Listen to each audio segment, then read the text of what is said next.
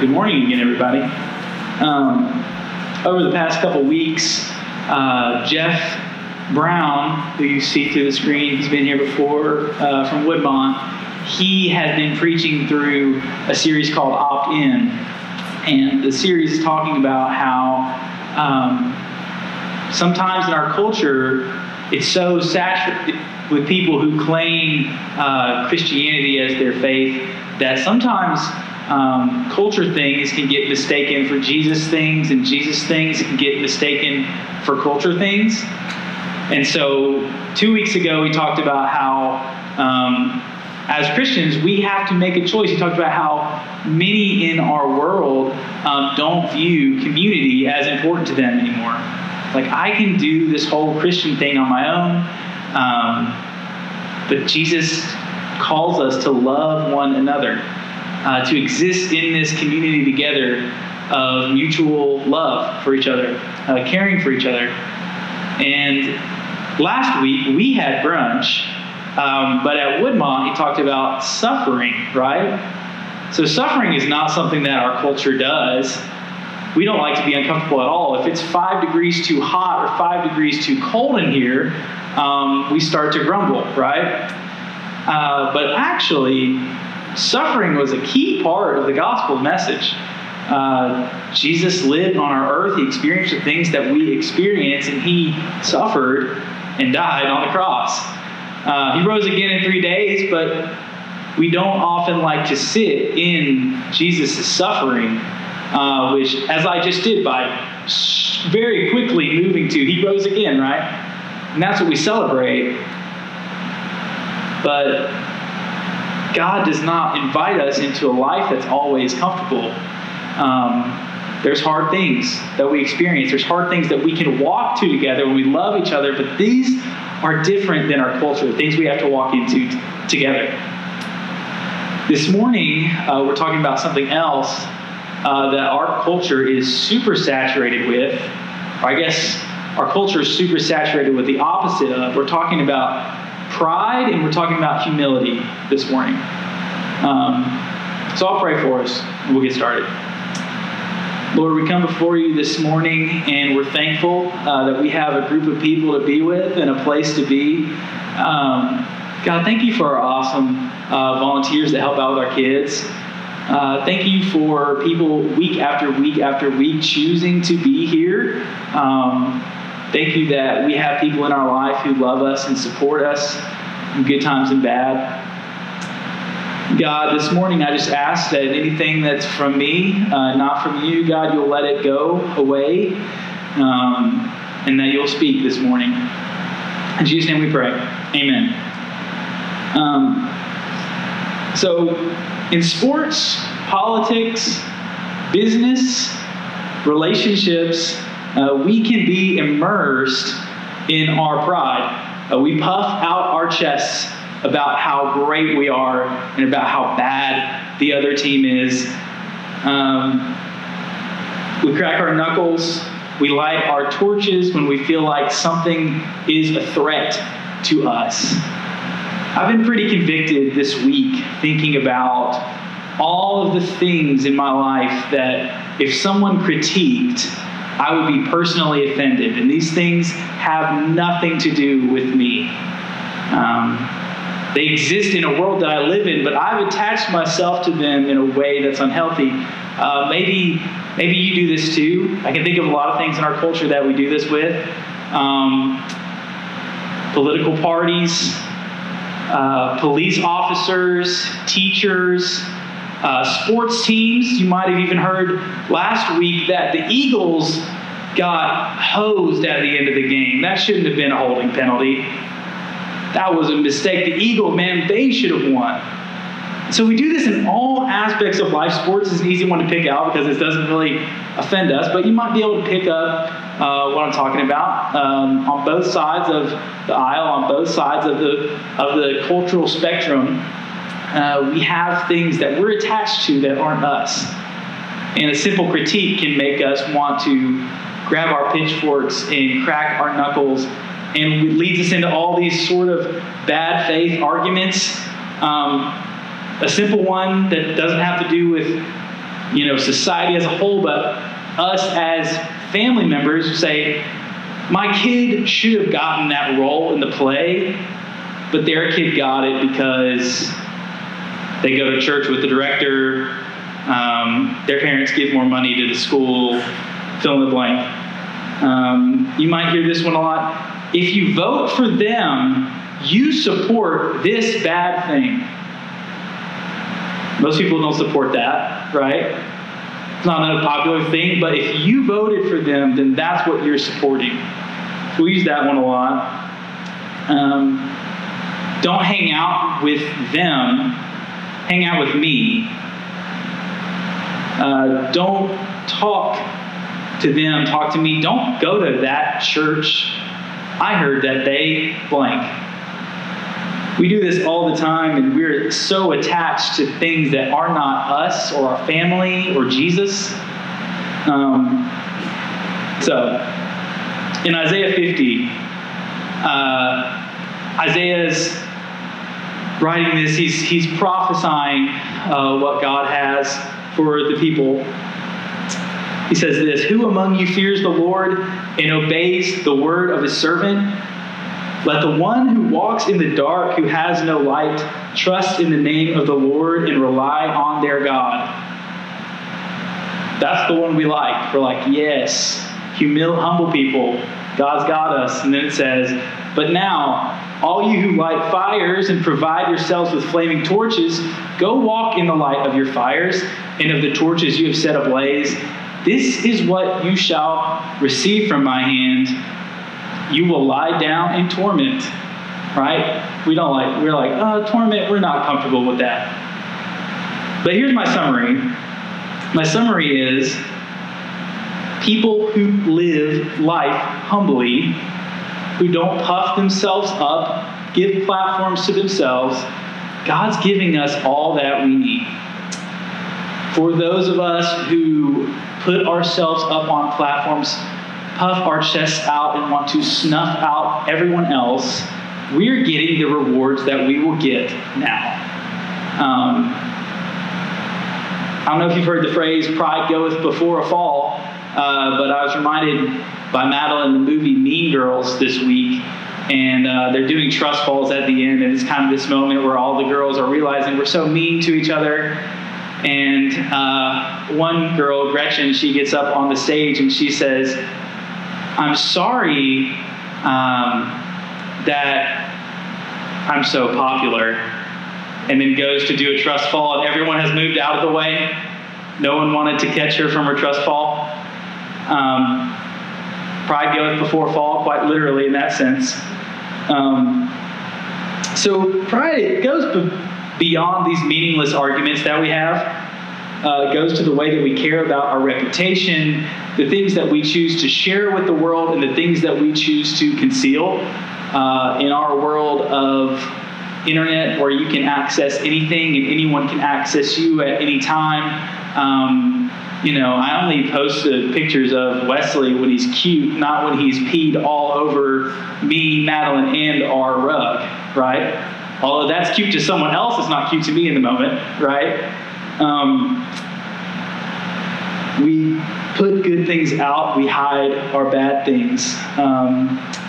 I heard this week about yet another minister who was removed from their role for a sin issue, and I'm not going to get into details because it doesn't matter and it's not any of our business. But sometimes even us Christians, we can platform people and we can take pride in our leaders. We can take pride in our name. New Garden Church is the best church there is. If you go to another church, you just don't get it, right? We can do things like that, and we build these platforms and we raise these things up, but these things are not Jesus. Even the best of thing that is a creation and not the creator is going to fall short. And so we can't be taking pride in these things because they're not 100% good.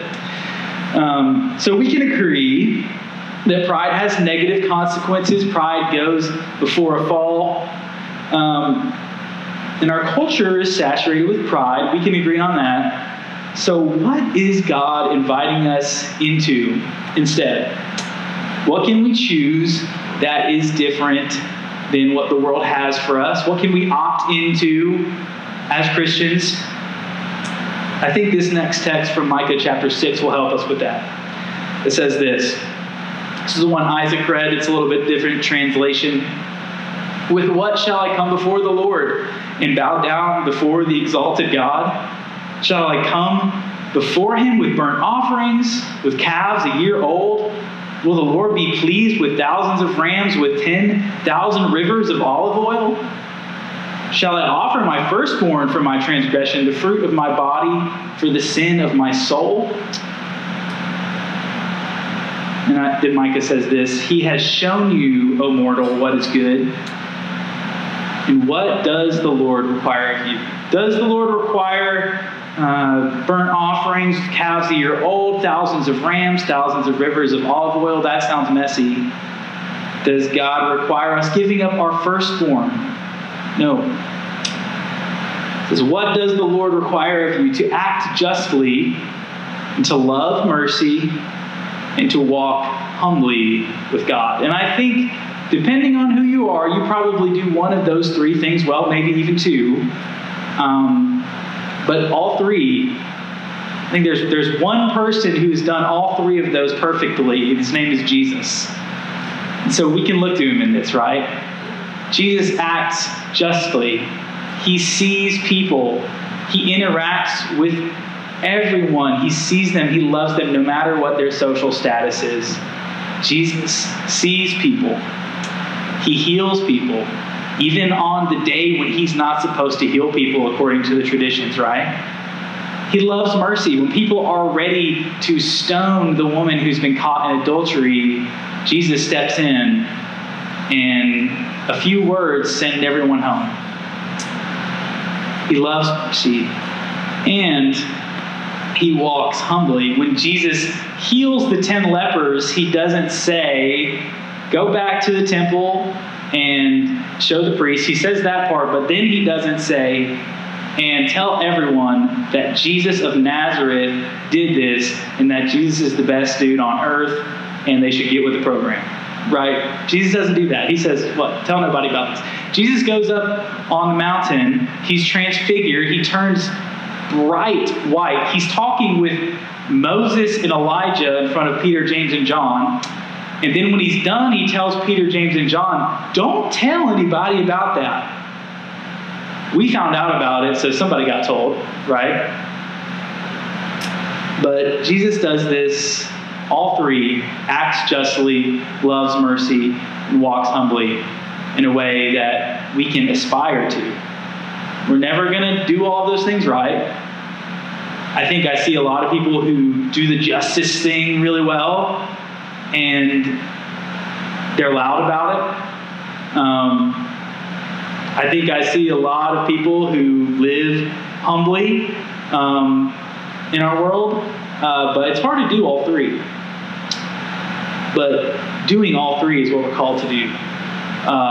And for the purposes of today, let's talk about humility a little bit more. Jesus had every single right to not be humble. Jesus was literally God. He wasn't just a great guy. Jesus was God on earth, performing miracles, feeding 5,000 people with just a tiny bit of fish and a tiny bit of bread. Feeding 5,000 people, they had extra. If you see anyone doing that and they're not driving everyone to their Instagram page, let me know. It's pretty awesome. Jesus is healing the dead, or raising the dead, healing the sick, giving sight to the blind, helping the lame walk, and amidst all of that, Jesus remains humble. Paul acknowledges this in his letter to the Philippians, to a group of young Christians. In Philippians chapter 2, he says this, "Therefore, If you have any encouragement from being united with Christ, if any comfort from his love, if any common sharing in the Spirit, if any tenderness and compassion, then make my joy complete by being like-minded, having the same love, being one in spirit and of mind. Do nothing out of selfish ambition or vain conceit. All right? Don't be prideful. Rather, in humility, value others above yourselves, not looking to your own interests, but each of you to the interests of others. In your relationships with one another, have the same mindset as Christ Jesus. And then this is a poem that Paul shares with the people. It says this in verse 6. Have the same mindset of being of Christ Jesus. And then it says this. Who, Jesus, being in very nature God, did not consider equality with God something to be used to his own advantage. Rather, he made himself nothing by taking the very nature of a servant, being made in human likeness, and being found in appearance as a man, he humbled himself by being obedient to death, even death on a cross. Jesus is God, accepted a life of service and eventually a life of suffering to show us how to live. We can adopt the same thing. It goes on. Therefore, God exalted him to the highest place and gave him the name that is above every name, that at the name of Jesus every knee should bow in heaven and on earth and under the earth, and every tongue that acknowledge that Jesus Christ is Lord, to the glory of God the Father. We talk about this a lot in Jesus' ministry. Jesus is seeing the lowly, and he's seeing the people who are higher up, and he's saying, y'all have got it backwards. The first shall be last, the last shall be first. When you get invited to a banquet, you should go to the bottom seat, not the seat of honor. Jesus didn't just teach these things, Jesus lived them out. He's living this lowly life as a carpenter. And he's going around and he's a nomad, right? Preaching the good news of the kingdom of God. He has made himself the servant of all, and because of that, God has exalted him to the highest place. It goes on a little bit more. Therefore, my dear friends, as you have always obeyed, not only in my presence, but now much more in my absence, to continue to work out your salvation with fear and trembling. Goes on, for it is God who works in you to will and to act in order to fulfill his good purpose. I was listening to a podcast this week. I was just searching humility podcasts, right? As one does when they're preaching. And I ended up, is this Francis Chan sermon.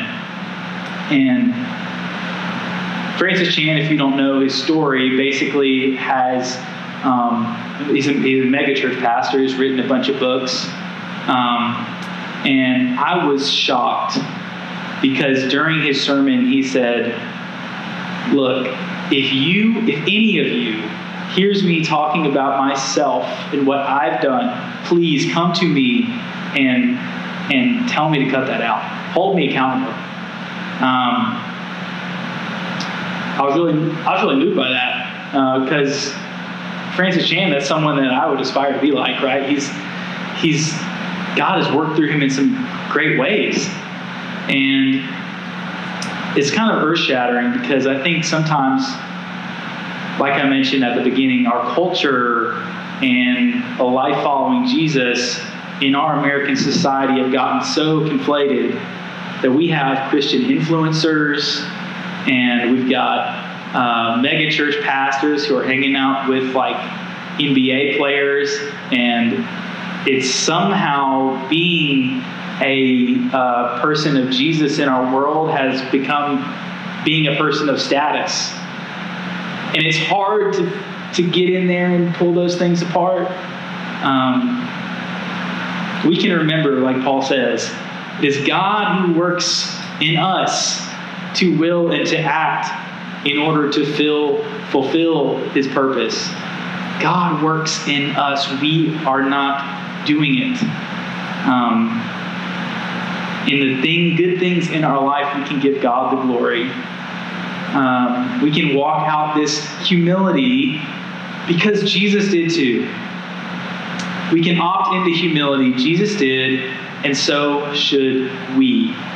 How can we do this? When something good happens in your life, who's getting the credit, right? As I am at home with Madeline and our new son, Wesley, I can look at him and I can be like, you know what? We did a really good job making this child. But man, I barely had anything to do with it.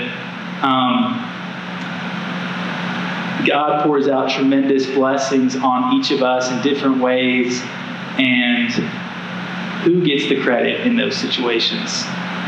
Who gets the credit for, man, my kids have turned out great, or who gets the credit for, man, things at work have been amazing?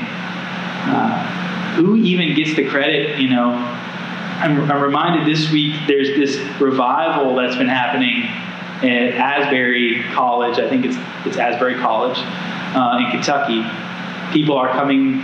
It's this chapel service that turned into a days-long revival. People are being moved in the Spirit, and they've been going for days. Correct me if they're finished now, but and I look at that, I'm like, man, that's so cool. That would be so cool if that happened at New Garden on Sunday, right? We just stayed and we worshiped God for days and days and days, and yeah, that would be great. But if that happened and then I was like, man, guess what? I'm on staff at New Garden Church, everybody. The whole point is lost, right? We can opt in to this life of humility by giving God the credit for the goodness in our world, in our life. And that's what we're talking about this morning. So as we start to turn towards the table, we can remember Jesus this morning as someone who had every single reason to not be humble and still made himself the humblest, lowered himself to the form of the servant of the world, and who God has exalted to the highest place, and that we get to worship Jesus forever because of that. So that's one thing that we can be thinking about as we go to the table this morning. I'll pray for us, and then we've got communion tables, 2 in the front and 1 in the back. Let's pray. Lord, we come before you this morning, and God, we just ask that you will receive the glory for the good things in our life. God, like Jesus, help us to choose a life of servitude and humility. God, help us not to put our name out. God, help us not to push our side up. But God, help us to live out what you've called us to do. Help us to do the right thing. Treat people fairly. And do all of this as humbly as possible. God, help us to boast in you, who you are, and in Jesus. Thank you for sending Jesus. In his name we pray. Amen. Let's go to the table.